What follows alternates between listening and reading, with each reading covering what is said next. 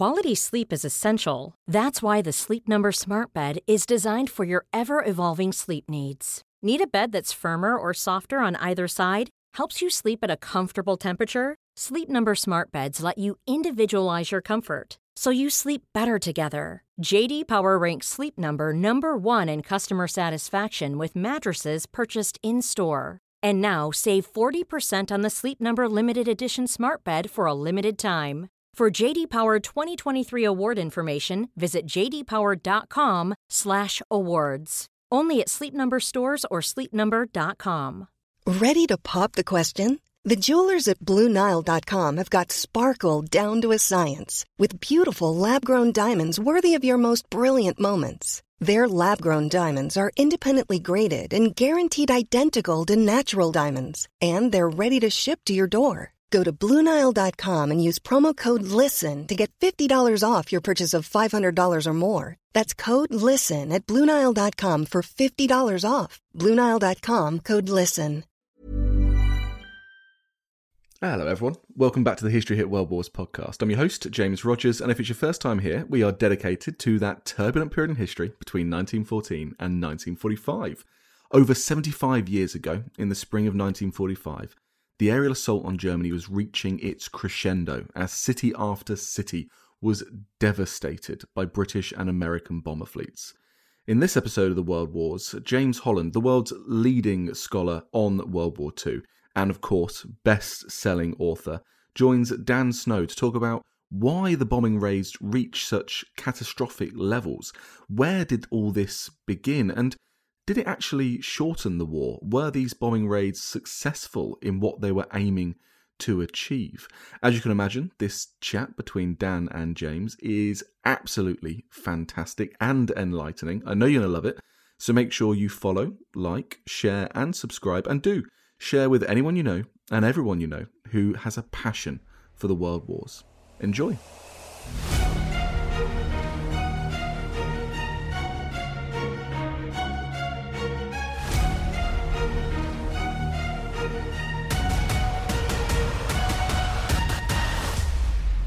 James Holland, thank you very much for coming on the podcast. Always a joy.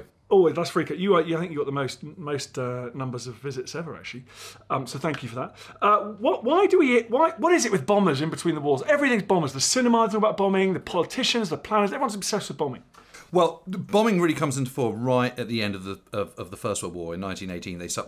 Before that there's other bombers, but there is a strategic bomber force that the RAF developed in the summer of 1918, which goes far into Europe and attacks. And suddenly there is this new technology that planes, that aircraft are developing very rapidly, and suddenly you have this means of dropping a comparatively large amount of ordnance deep behind your own lines, or deep behind enemy lines. And so that is very intoxicating and frightening for people.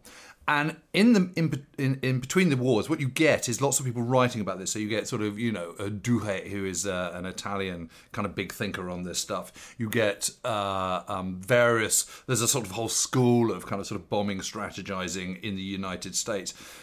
Ditto in Germany, they're thinking about it too. And of course in the RAF here in Britain and elsewhere. So, it's just, how do you stop bombers? And what people haven't really worked out is what exactly the shape of bombing war is going to happen. We all know that if there is another conflict, bombers are going to be involved. And there are the doomsayers who, like Stanley Baldwin famously saying the bombers will always get through. And there are others who are going, well, no, I don't, I think it's a bit more nuanced than that. What you need is to develop a really good fighter force and all the rest of it. And out of that, in the case of Britain, for example, develops the world's first coordinated air defence system developed by Dowding, known as the Dowding system, begun when he's still in charge of research and development, but then sort of furthered when he becomes first Commander-in-Chief of Fighter Command in 1938. So, the people are just really thinking about it. But bombing is absolutely the forefront. I think mainly just because it just seems so ghastly. It seems so awful. And then, as if anyone was doubting it, you have Guernica, which seems to kind of prove all the doomsayers and all that they're saying. And Guernica in the Spanish Civil War. I mean, obviously the circumstances are that it's this small town in northern Spain, which is very, very poorly defended, and of course the bombers can run amok. And of course, when people are looking at it, they're sort of going, "Oh my gosh, how awful, how terrible! Look what's going to happen. This is the future of warfare." But of course, over Guernica, there's literally no defence whatsoever. And what that does, I think, is accelerate thinking about how you defend against bombers. But, bombing is absolutely part of, in the case of Britain and America, it is absolutely part, strategic bombing. And what I mean by strategic bombing is bombing where your bomber force is operating independent of any other forces. So independent of the Navy, independent of ground forces. That bomber force is absolutely key to Western Allied thinking and Allied strategy, because they see it as a means of crippling your enemy without having to throw a whole generation of young men into the furnace of frontline action, which was obviously the kind of nightmare of the First World War. So when war breaks out in 1939, what about the first bit of the war that we always seem to overlook? What was the British RAF and the French Air Force doing in terms of strategic? Were they doing any strategic bombing up until May 1940? Yeah, so what happens is they start off, the RAF sends over Bomber Command on the 3rd of September, and actually one of the people involved in that is Guy Gibson, later commanding the Dams raid in May 1943.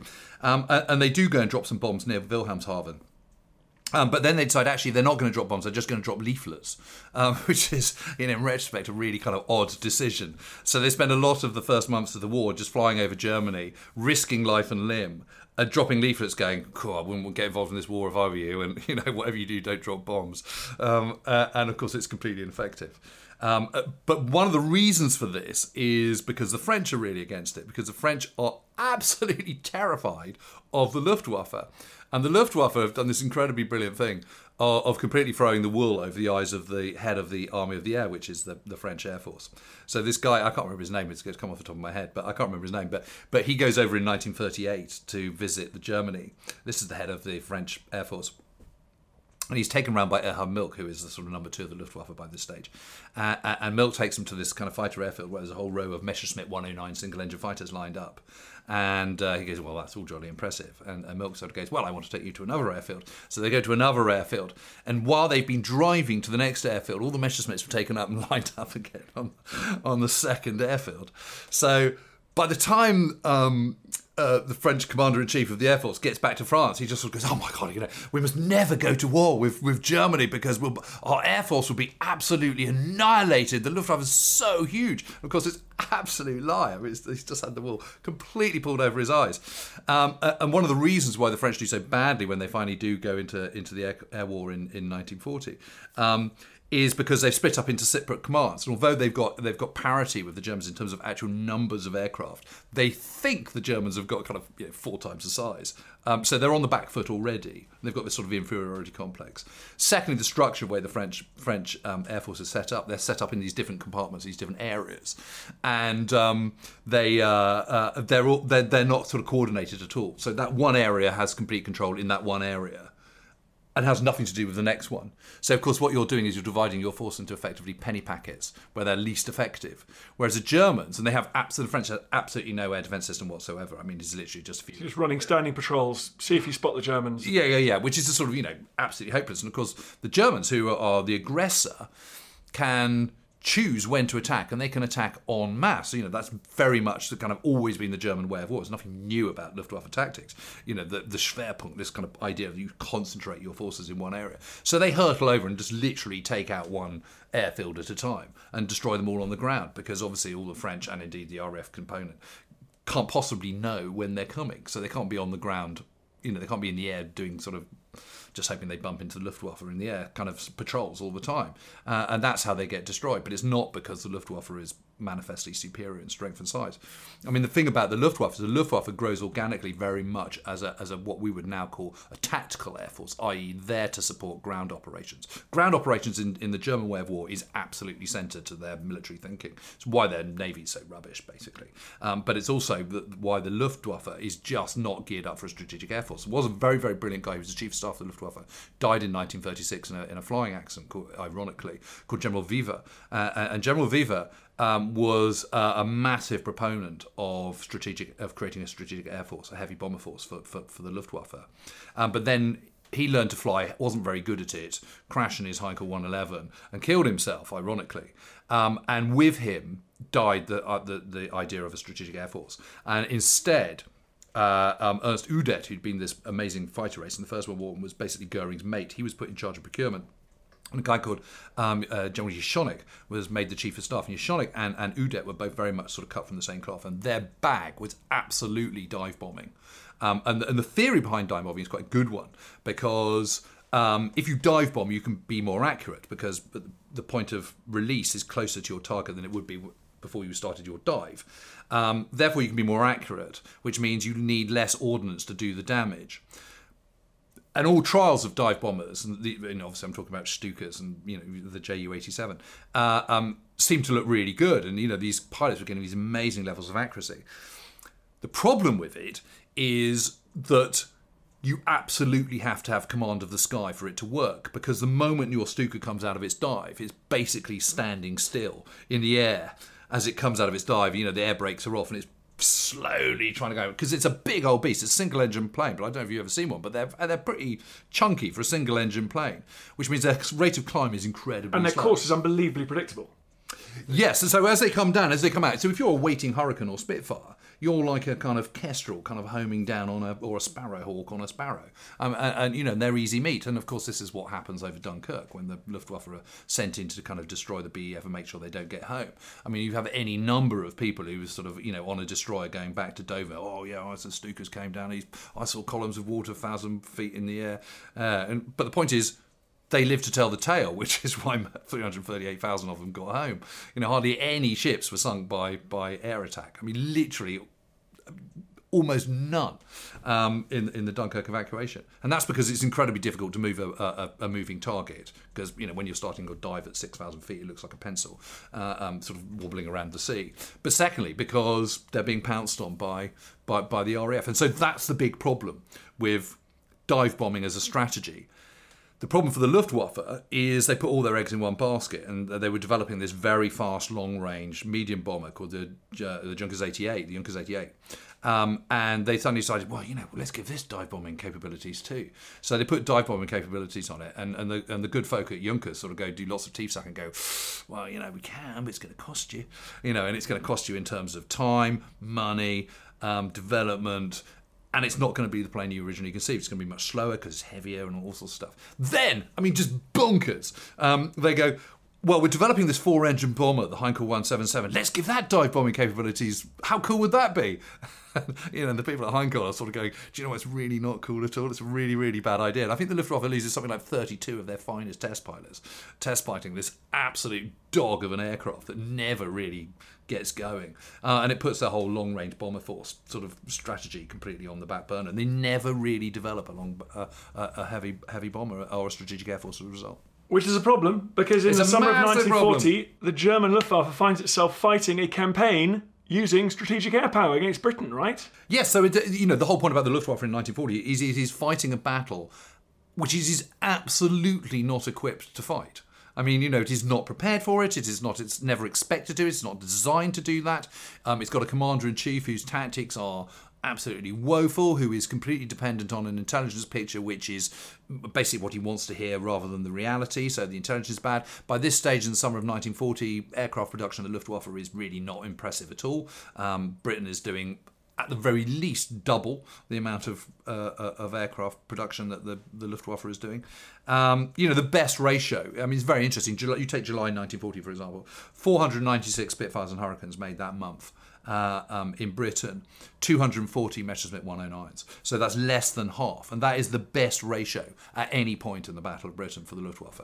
And also, they don't have a civilian repair organisation like we do. And of course, because our airfields are spread out all over England and southern England, although there's a concentration in southeast England, they're much easier to get that repair network done because they haven't got very far to go. If all your fighter airfields are in a clump in the Pas de Calais, then you've got a massive problem trying to repair them because all your infrastructure is back in Germany. You've got to get it all the way across France. So their ability to kind of keep up with the pace of losses in the Battle of Britain, the Luftwaffe that is really, really bad, whereas ours is really good. So we start the Battle of Britain with whatever it is, 640 single-engine fighters at the beginning of July 1940. And by the end of October 1940, we're kind of, knocking 800, whereas Germany, in the beginning of July, has 740 single-engine fighters, but only about 200 by October the 31st. What was the German plan in the Battle of Britain? Well, the plan of the German Battle of Britain is to destroy the RAF, and they they're so far short of achieving that. It's tragic. I mean, it's not for us. It's really good news. But I mean, it's just absolutely astonishing how bad they do. Anyway, I mean, I remember talking to Hans Eckert Bob, who was a kind of great German fighter race, and he sort of goes, "I tell you, James, it was a draw." It's like, it bloody wasn't. You had your asses whipped, mate. I mean, you absolutely did. I mean, that it was hopeless. I mean, their intelligence picture was terrible. They had no concept that we had four commands. I mean, they had no idea that there was a difference between Coastal Command, Bomber Command, and Fighter Command. So on day one of Eagle Day, the 13th of August 1940, they go off and they sort of go, we've hit Rochford and we've destroyed X number of Spitfires. They didn't go anywhere near a Spitfire airfield. I mean, it's absolutely hopeless. They've got the world's most sophisticated radar and they don't use it because they're owned by the Navy. There's no joined up thinking whatsoever. You have in Germany, you have the OKW, which is this combined services general staff, which is an inherently good idea. But it's not used as that. It's just used as Hitler's mouthpiece. So there's kind of no joined up thinking. The plan for Operation Sea Lion, which is the proposed invasion of Britain, I mean, it's just bonkers. I mean, it's absolutely insane. So after his big triumph in Berlin at the beginning of July, following the fall of France and the Low Countries, Hitler retreats to the Berghof, which is in itself incredibly unhelpful because it's very difficult to get to. It's in the Bavarian Alps down near Salzburg on the Austrian border.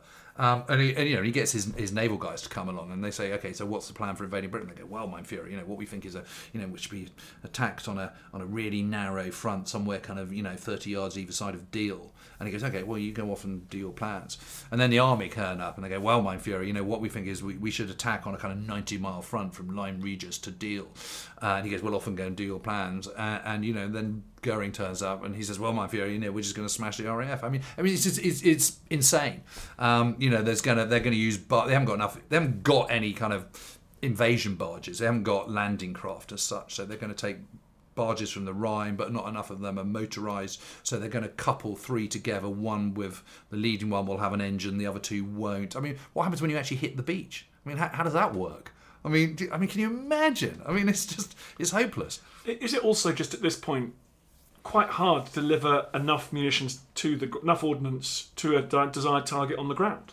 100%, yeah. I mean, this is thinking because the Germans are the aggressors, because they're starting it really. Although, I still haven't answered your original question about what the RAF was doing in terms of bombing in the first part of the war, which I'll come back to, Dan, I promise.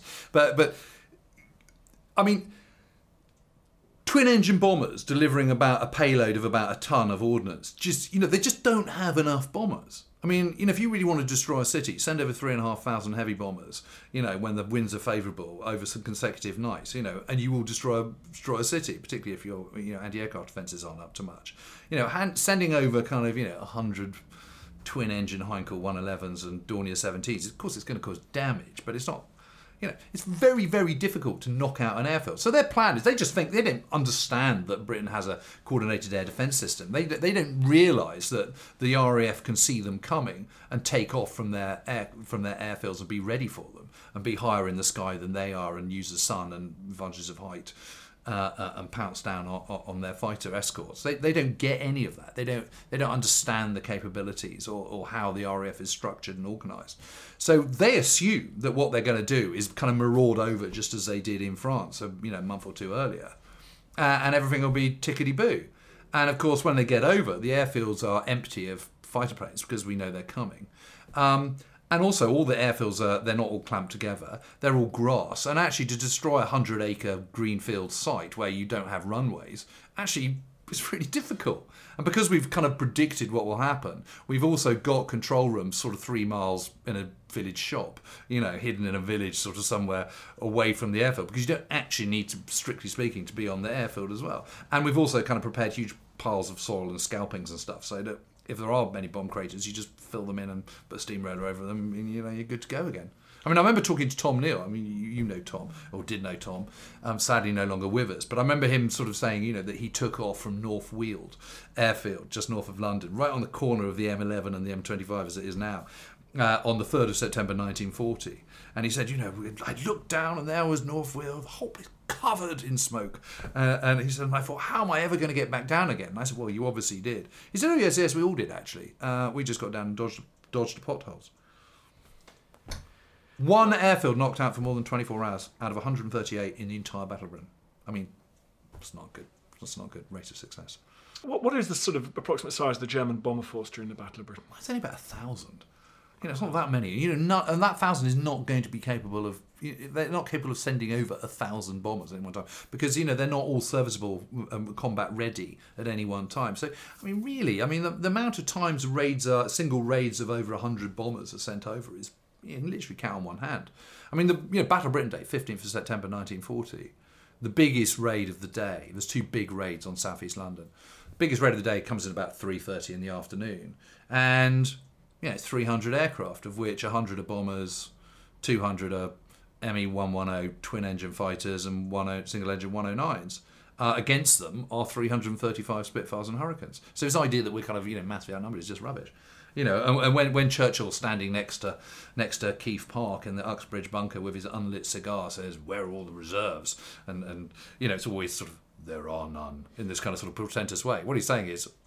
But he's not saying it in a portentous way. He's just saying, all the reserves, there aren't any reserves because I've sent all my squadrons up. What he doesn't say is there's another 400 single-engine fighters elsewhere in the country that we've chosen, we've just chosen not to concentrate them all in southeast England. So it's nothing like as bad as everyone makes out. So the attack on the airfield doesn't work in the RAF. Is that why Hitler is in frustration? Why do they turn on London? Why do we see this transition to bombing of cities, the beginning of the Blitz? Yeah. Well, what happens is Bomber... Okay, so this takes us back to your original point about what is Bomber Command doing.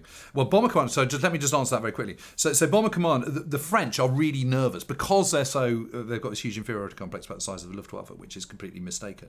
They are very nervous about Britain, and indeed French bombers, going over and bombing German targets in case they get tit-for-tat raids, which, the last thing the French want is, I don't know, Toulouse or Paris to be obliterated. So they're really nervous about this. So they're going, please don't go and bomb Germany. So as part of our alliance, we go, okay, fine, we'll drop leaflets then. So that's hence one of the reasons why we have all the leaflet dropping. The flip side of that is what it does do is give a lot of people in Bomber Command a chance to kind of build up hours and experience and all the rest of it. So it's not entirely wasted effort. I think it's the night of the 17th of May, if I remember rightly, is when British bombers go and attack German targets for the first time in Germany with bombs since the very first day of the war. And that is because at this stage, France is losing, and France's ability to kind of sort of argue the case for not for bombing German targets has gone. And so we start, literally every night after that the weather is up for it, Bomber Command is going over and attacking targets in Germany. And by the beginning of 4th of September, we have bombed Berlin 4 times. So it is true that the Luftwaffe accidentally one bomber drops a few bombs on London on the, whatever it was, night of the 24th of August. But that was accidental. The tit-for-tat that the Bomber Command do is these 4 raids on Berlin. Now, it doesn't cause a huge amount of damage to Berlin, but it is still a massive shock to the German people, and particularly the people in the capital, who assumed that the war was sort of largely over after the fall of France. This isn't the rhetoric. This is what we've been told. And so Hitler has to retaliate. Now, you'd have thought, a sort of concentrated weekend of bombing of London in, kind of honour has been salvaged as far as he's concerned, but not a bit of it. They start on Saturday the 7th of September and they keep going till the middle of May 1941 with a policy and a strategy that frankly makes no sense whatsoever and only makes the life of fighter command much easier, because the moment they turn away from the fight airfields, when you're attacking airfields, because of the dispersed nature of RAF airfields in southern England, you can't really kind of concentrate your force on one. You have to kind of send over smaller forces to attack kind of Tangmere and Hawkinge and North Weald at the same time. And that, of course, splits the effort of Fighter Command trying to defend it. It's also harder to predict which airfield they're going for. You can see the raids building up on radar and stuff, but you can't quite tell where they're going to go until the last minute, which means it's much harder. You can make sure you're off the ground, but actually effectively attacking that attacking force in turn is much harder. The moment there's a huge, great raid going to London, it's absolutely blindingly obvious where they're going to go. And so you can organise your fighter defence much more effectively because you can predict where they're going to go.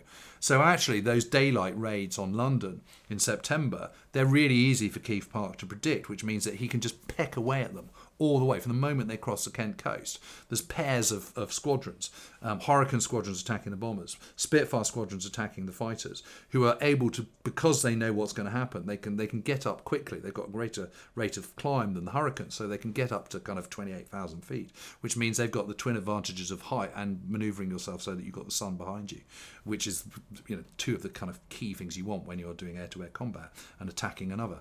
And so the whole strategy is just a total mess, and it's kind of desperation, and it kind of, you know, the Blitz is just sort of, right, okay, well, these bastards, you know, we haven't got them on the ground, so we'll show them, you know, we'll show them what it's like. You know, they think they can come and attack the right. We'll browbeat them with bombing, but they're just not equipped for this. And you know, the level of orders is just not enough. So it just doesn't work, and all they're doing is expending vast numbers of bombers, which they're going to need like billion when there goes to the invasion of Soviet Union, achieving not very much, using vast amounts of fuel and ordnance, which frankly could be better used elsewhere.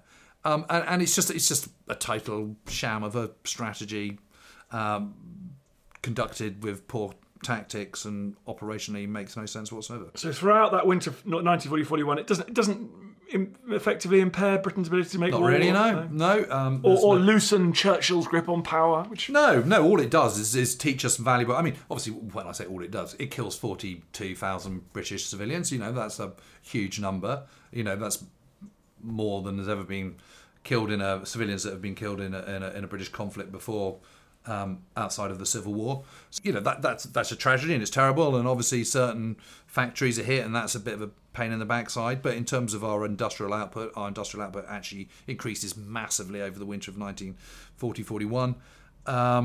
Doesn't really have too much effect on us at all, and what it does is teach us invaluable lessons on how to effectively bomb other cities. I mean, you know, the classic case of that is of course Coventry in November 1940, and what the Luftwaffe do very effectively on that particular night is come in two waves. So you drop your high explosives to start off with, the old timber buildings in the centre of Coventry. It's light wind, lots of moon, so you can see your target very clearly.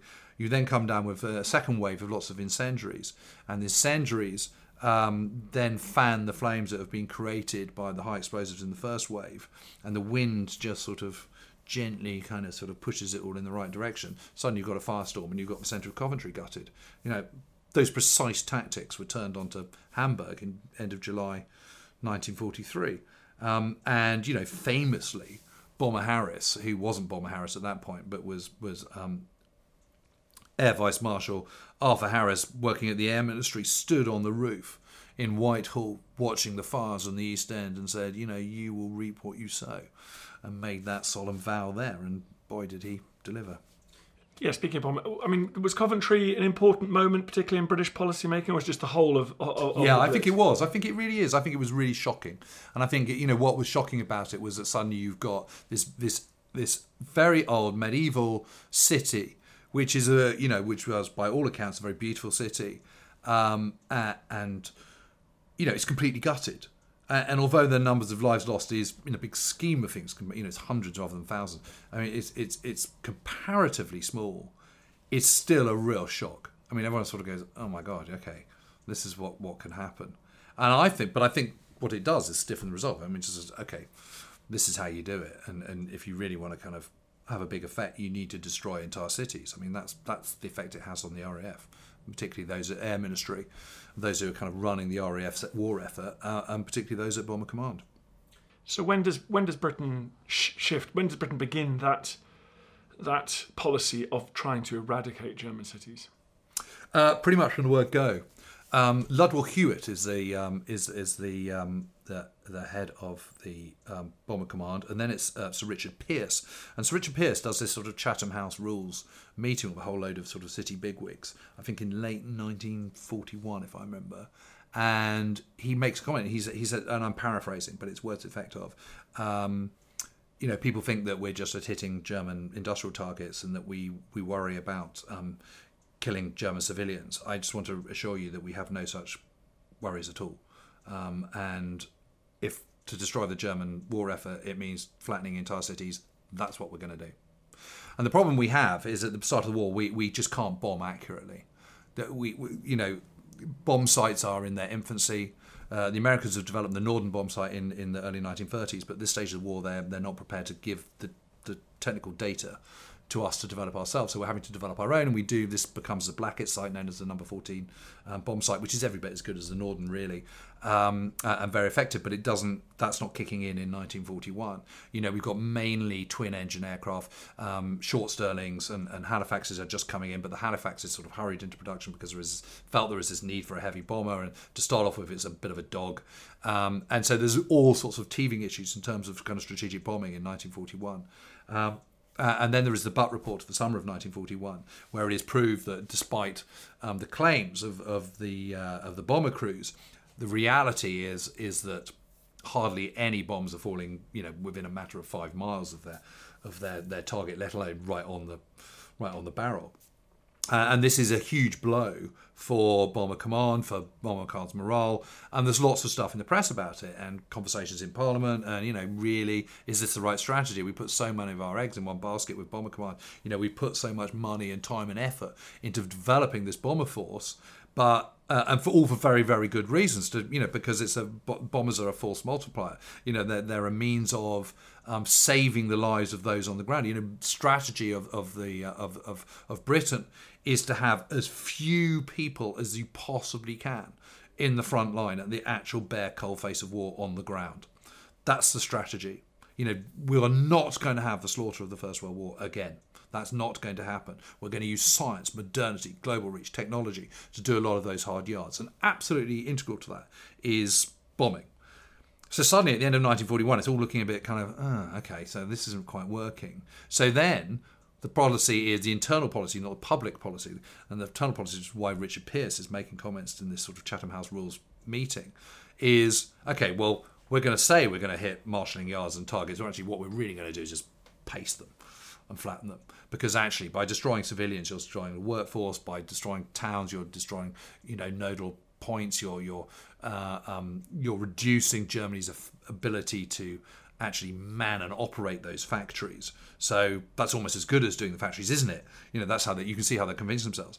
But of course, technology doesn't stand still, and vast amounts of effort are put into research and development within Bomber Command, within the RAF, and things start to advance. And Bomber Harris takes over from Pearce in February 1942, and at that time is when the Lancasters are starting to come in. Of course, Lancaster to a certain extent is a miracle weapon, because it can carry, proves it can later carry 10 tons, but it can carry comfortably kind of 4 tons of ordnance, which is so much more than anything else. It's pretty fast. It can fly. It can, if it really needs to, fly kind of nearly 300 miles an hour. It's got long range, and it's a pretty effective bomber for 1942. What he doesn't have is navigational aids that you need, but they're improving. Hasn't kind of honed the techniques, but in the summer of 1940 comes into the Pathfinder force, which is this sort of force that goes ahead of the main bomber force and is better trained for accurate bombing. They're the ones that have all the as new navigational techniques like H2S and oboe are coming in. Those bits of equipment are given to the Pathfinder force so that they can kind of be the vanguard. They can mark it with flares, the target, and that improves accuracy. And the accuracy of the bomber force by the spring of 1943, by March 1943, which is when Harris finally feels he's ready to launch his all-out strategic air war against Germany. Quite late in the war, in the big scheme of things. In the last 2 years of the war, we just think that kind of Bomber Command emerges kind of fully formed. It doesn't. It's this incredibly long, treacherous process of starting from kind of almost nothing to becoming this force of Lancasters and heavy bombers that it is by the sort of middle of 1943, one that can destroy Hamburg in July 1943. It's quite a process. And Harris always says, right from the word go, from the moment he takes over in February 1942, this is going to take a year. I need a year. And also don't forget that this time in the summer of 1942, we've got the embryonic 8th Air Force from the Americans coming in. They've now joined the war.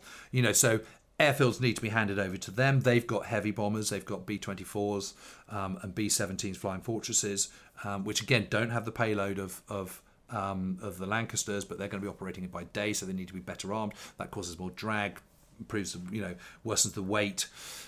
So that's why they're not carrying quite so much ordnance as a Lancaster, which is operating at night and doesn't need doesn't think it needs to be quite so well protected at the time. And so they've got to have airfields as well, so that eats into the kind of heavy airfields that you would need for, with proper concrete runways that Harris needs for his heavy bomber force. So, it just takes time. And there's all these navigational aids. And it's only really by 1944 that you've got a bomber force which is 100% heavy bombers, apart from the Mosquitoes, which are flying ahead and pathfinding and all the rest of it, and has the accuracy to kind of bomb pretty precisely by 1940 standards on any target that it wants to. But in 1943, what does Harris go for first? Is it the Ruhr? Yeah, so it's the Ruhr, and that makes perfect sense because, first of all, it's in Western Germany, so it's quite close to Britain comparatively, and that is the industrial heartland. It's on the Rhine. It's where all the near where all the coalfields are. That's where the big industrial centres. We're talking about Dortmund, Essen, Dusseldorf, these kind of places, and they are just absolutely hammered. Hammered. The Germans literally do not know what's hit them.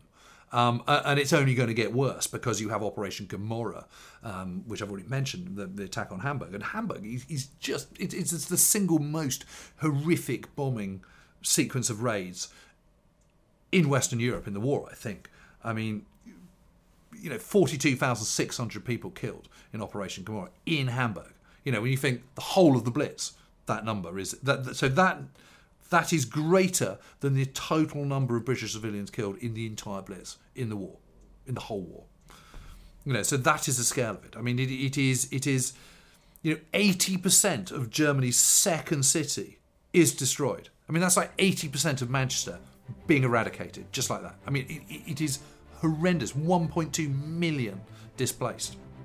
This is on a scale that is just off the radar compared to what the Luftwaffe is doing in London and elsewhere and Portsmouth and Liverpool in 1940, 1941.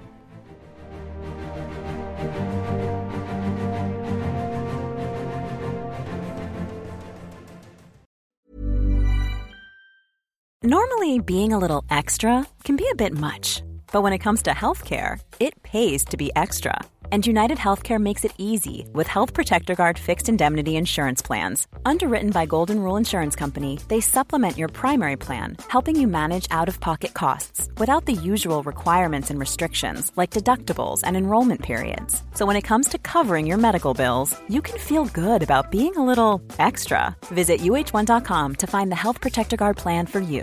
Ready to pop the question? The jewelers at BlueNile.com have got sparkle down to a science with beautiful lab-grown diamonds worthy of your most brilliant moments. Their lab-grown diamonds are independently graded and guaranteed identical to natural diamonds, and they're ready to ship to your door. Go to BlueNile.com and use promo code LISTEN to get $50 off your purchase of $500 or more. That's code LISTEN at BlueNile.com for $50 off. BlueNile.com, code LISTEN. Quality sleep is essential. That's why the Sleep Number Smart Bed is designed for your ever-evolving sleep needs. Need a bed that's firmer or softer on either side? Helps you sleep at a comfortable temperature? Sleep Number Smart Beds let you individualize your comfort, so you sleep better together. J.D. Power ranks Sleep Number number 1 in customer satisfaction with mattresses purchased in-store. And now, save 40% on the Sleep Number Limited Edition Smart Bed for a limited time. For J.D. Power 2023 award information, visit jdpower.com/awards. Only at Sleep Number stores or sleepnumber.com.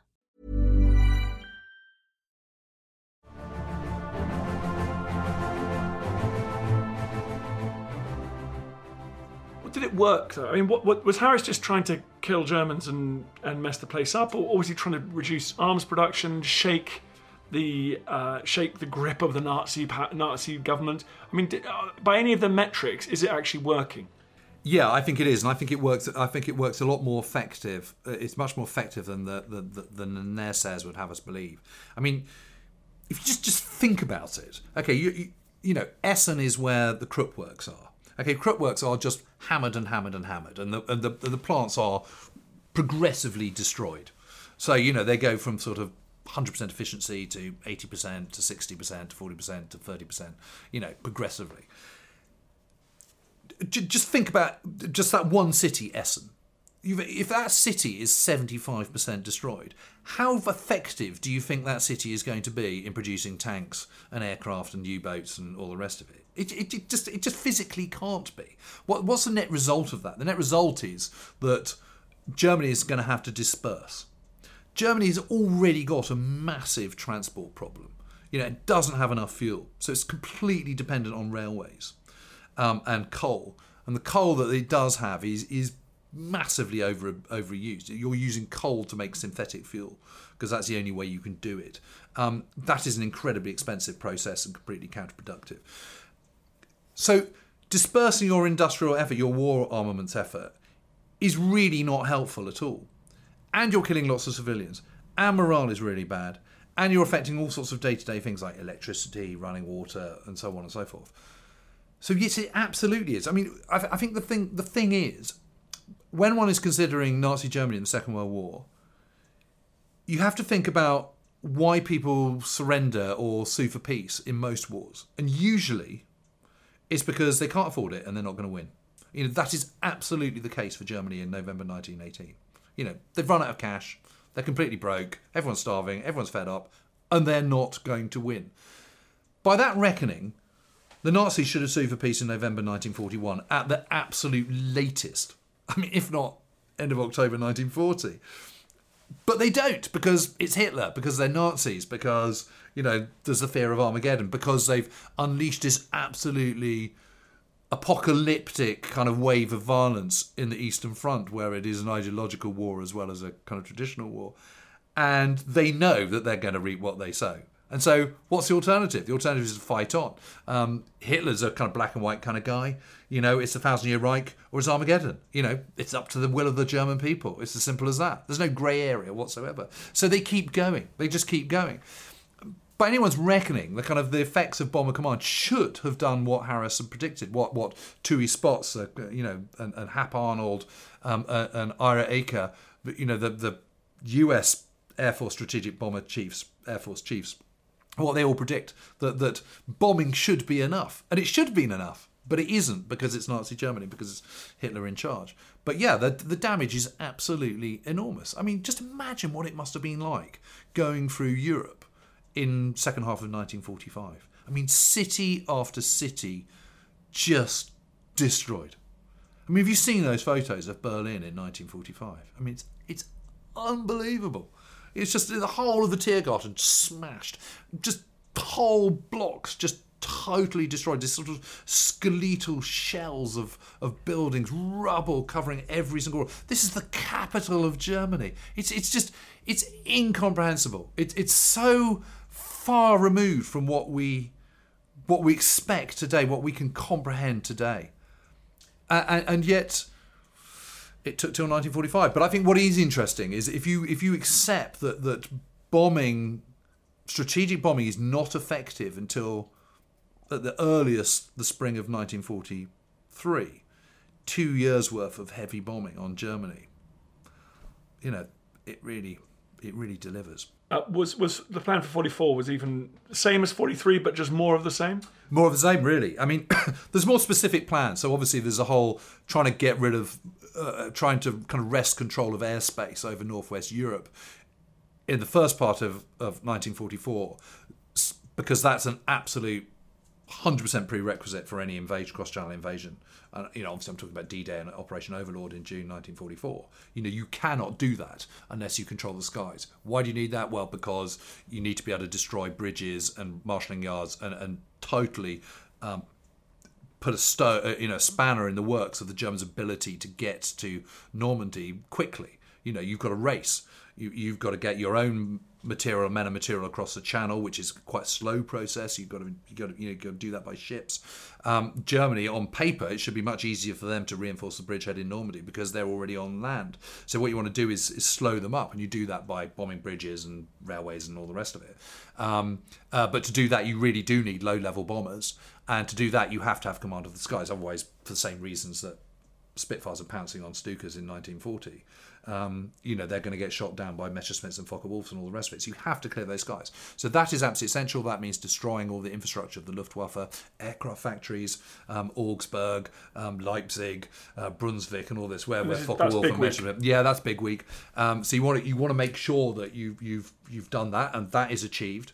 There is also kind of a further transportation plan, which is you're using strategic bomber forces to hit really big marshalling guards. There's a huge, great railway hub at Hamm, for example, in Western Germany. So you want to do that, and you're using the heavies, the strategic air force, to do that. Then there is the problem with the V sites. V1s and V2s, which are being developed now. We have intelligence on this. We know that these missiles that are going to be sent over. So we are targeting those sites as well. Very difficult to hit, but heavy bombers are involved in that. But what is really interesting is the whole reason why we're attacking at night is because it's very dangerous to attack by day because of fighters can see you. Whereas night fighters are not so effective. And flak actually is not very effective at all. You might have 15,000 heavy anti-aircraft guns within Germany defending its skies, but actually the chance of a flak shell hitting your Lancaster or your Halifax is about 0.002%. Whereas if you're attacked by a Focke-Wulf, your chances of being hit are quite high. So it is fighters that pose the biggest threat to bombers. So if you can negate that by attacking at night, then that's a good thing, because you'll lose less bombers. But what happens is Germany wises up to the need for an air defence system and wises up to kind of improving its night fighter defence.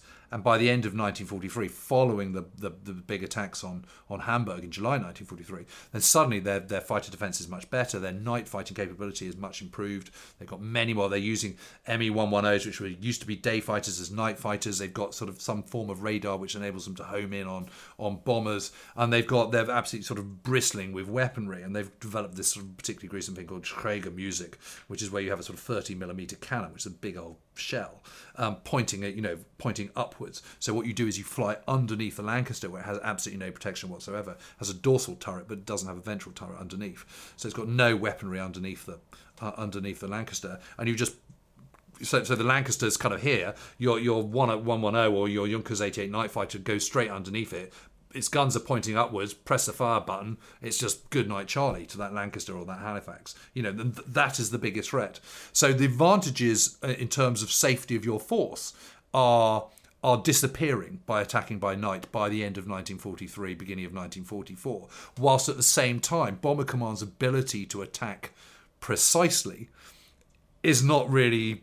There's not really much difference between how precise you can be whether you're attacking by day or by night. Such are the seismic shifts in the ability to bomb accurately with the development of navigational aids and bombing techniques and all the rest of it, which are coming into play by the beginning of 1944.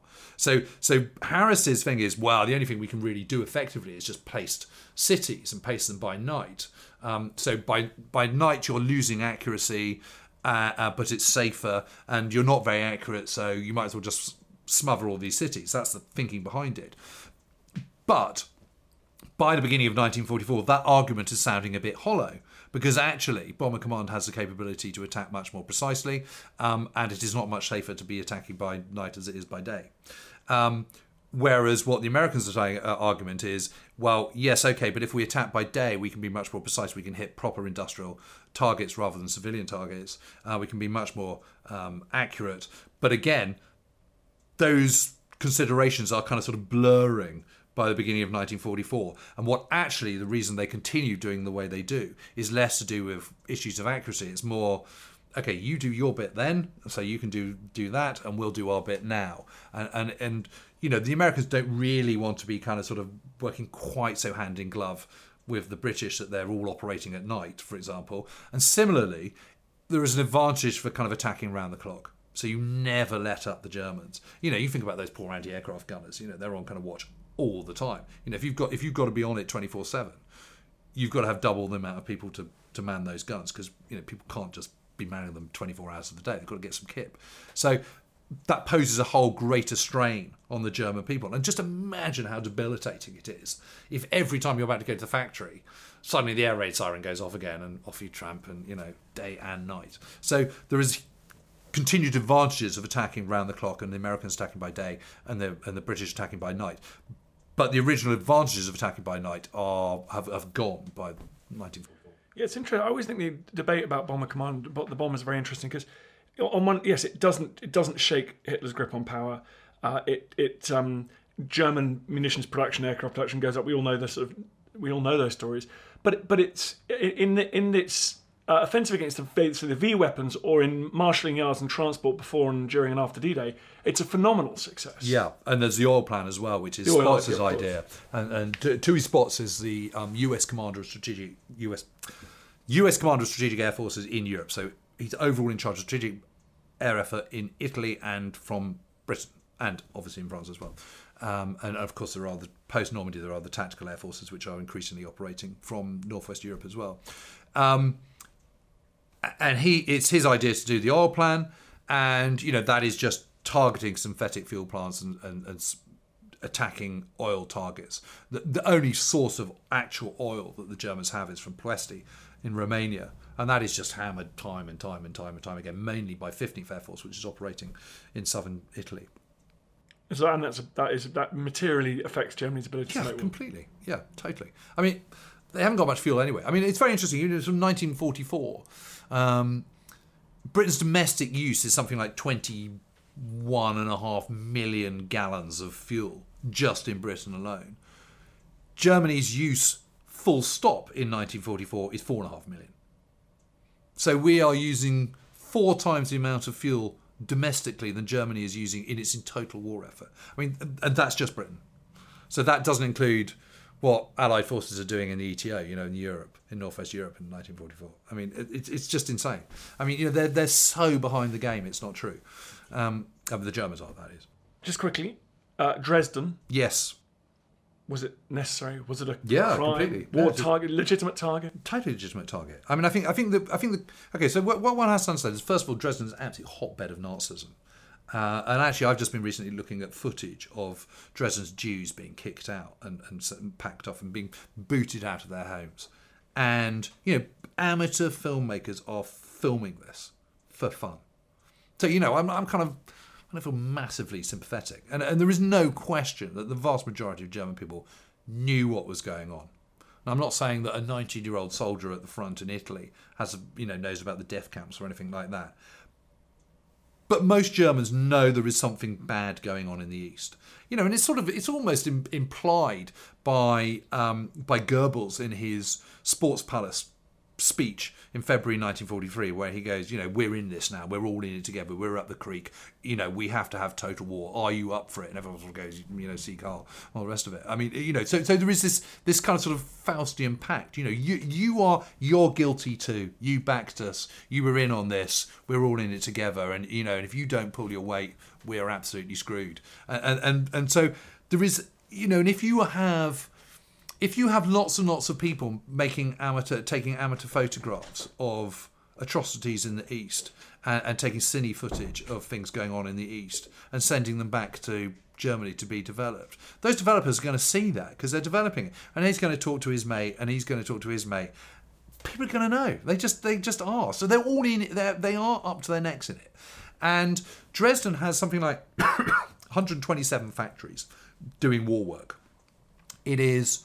It hasn't been bombed very much, so the air defences in Dresden are very poor, and the public shelters have been woefully starved by the Nazi Gauleiter and his acolytes in Dresden. So it's just not fit for purpose, and that is their problem. That is their fault for not organising that. It's also a big railway hub.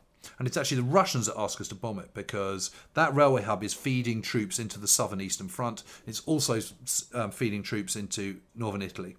So it is a kind of a big nodal point. So as a military target, he is as justified as any. Where there is a sort of moral question mark is, did they need to put the targets on the centre of the city? What's wrong with hitting the marshalling yards? What's wrong with actually hitting those huge barracks kind of, a mile and a half to the north of the city? Why not there? They don't. They hit the centre of it. And I think that is the only real question mark. I mean, the firestorm happens. Goebbels makes huge play of it, 120,000 killed. It wasn't anything like that. It was, I say only in inverted commas, 25,000, 20 to 25,000. It's still a lot, but it's 1 in 20 rather than, 1 in 2 or whatever. 80%, which was basically what Goebbels was saying. Why do we keep focusing about Dresden? I mean, Pforzheim was hit 10 days later, and 1 in 4 were killed in the firestorm in that. Würzburg was destroyed, I think, in early March or very end of February. 80% destroyed. Würzburg really didn't have any factories in it at all. It was just flattening it. And this was, and I think what you also have to say is be very careful not to put kind of third decade of the 21st century sensibilities onto something that happened, nearly 80 years ago. It's nearly 75 years ago. It was a different world then. You can only do what you can do with the kit you've got.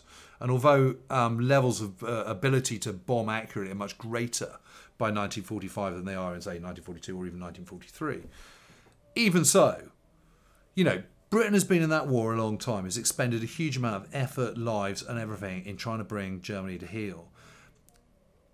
Germans have argued, well, you accuse us of the Holocaust, but, you were doing a Holocaust on us by bombing all our cities. There's a massive difference, of course, is that the moment the war ends, we'll stop bombing the cities, whereas the moment the war ends in favour of Germany, the killing will continue until there's no Jews and gypsies and all the rest of it left anywhere in Europe. So it's a completely different scenario, and it's not comparable at all. And I think if there is a kind of level of frustration going on in the kind of in the viciousness of the bombing by RAF Bomber Command in the early part of 1945, I do think it's sort of understandable, if not entirely justified. So last question. You think the strategic bombing campaign over Europe shortened the war? 100%. Yeah, 100%. I mean, the RAF alone dropped very nearly 1 million tons of bombs on Germany. The effect that has. I mean, when you start sort of breaking down the Nazi economy and you start breaking down actually what is happening, their ability to fight is just being degraded all the time by this kind of war over the air. It is absolutely the kind of the fifth front.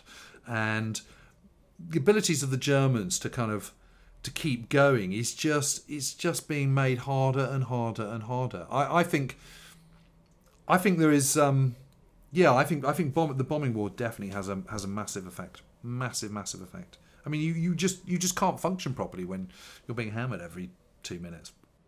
James Holland, another tour de force from you. You got various books that you've got your smash hit bestseller out at the moment, D-Day. Normandy 44. Normandy, rather. Yeah. But people can go and check out your book on Big Week. I mean, you've written lots of books. Big Week's quite a nice one. It was fun to do, and although I take a kind of quite short period of time from kind of the summer of 1943 through to the end of February 1944, it does do the backstory. So it is, you can really, if you want to find out about the Bomber War, that will tell you kind of pretty much all you need to know. And then your Battle of Britain is brilliant. I very much enjoyed that book. Yeah, thank you. And then you've got Smash It, your own Smash It podcast now. That's you now, Murray. Yeah, me now. We're doing our stuff. That's all good. We have ways. We have ways of making you talk. That's right. And you're right. I just despair. You've got another book coming out soon, haven't you? Yeah, Sicily in the autumn. God, got to write it first, though.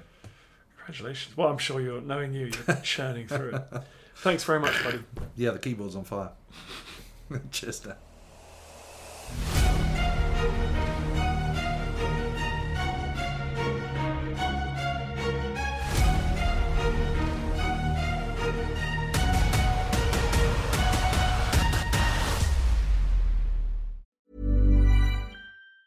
Hi, I'm Daniel, founder of Pretty Litter. Did you know cats tend to hide symptoms of sickness and pain? I learned this the hard way after losing my cat, Gingy. So I created Pretty Litter, a health monitoring litter that helps detect early signs of illness by changing colors, saving you money and potentially your cat's life. Pretty Litter is veterinarian developed, and it's the easiest way to keep tabs on your fur baby's health right at home. Go to prettylitter.com and use code ACAST for 20% off your first order and a free cat toy. Terms and conditions apply. See site for details. Even when we're on a budget, we still deserve nice things. Quince is a place to scoop up stunning high-end goods for 50 to 80% less than similar brands. They have buttery soft cashmere sweaters starting at $50, luxurious Italian leather bags, and so much more. Plus, Quince only works with factories that use safe, ethical, and responsible manufacturing. Get the high-end goods you'll love without the high price tag with Quince. Go to quince.com/style for free shipping and 365-day returns. And before you go, remember, as a Warfare listener, you get a special discount at History Hit. Subscribers get access to blissfully uninterrupted, ad-free podcasts and thousands of hours of history documentaries. You've got everything from the American Revolution to my own documentaries like Traces of War, Weapons of War, and 24 Hours in Normandy, where I follow in the footsteps of the Green Howards on D-Day, from their beach landings to being awarded the Victoria Cross, and all the way through their first day where they made it 7 miles inland, further than any other British or American unit. So head over to historyhit.com/subscribe or follow the link in the show notes and use the code WARFARE to get 50% off your next 3 months. That's the code WARFARE to get 50% off. And if you're an Apple listener, you can subscribe for new ad-free episodes within the app. So give it a go. I know you're gonna love it.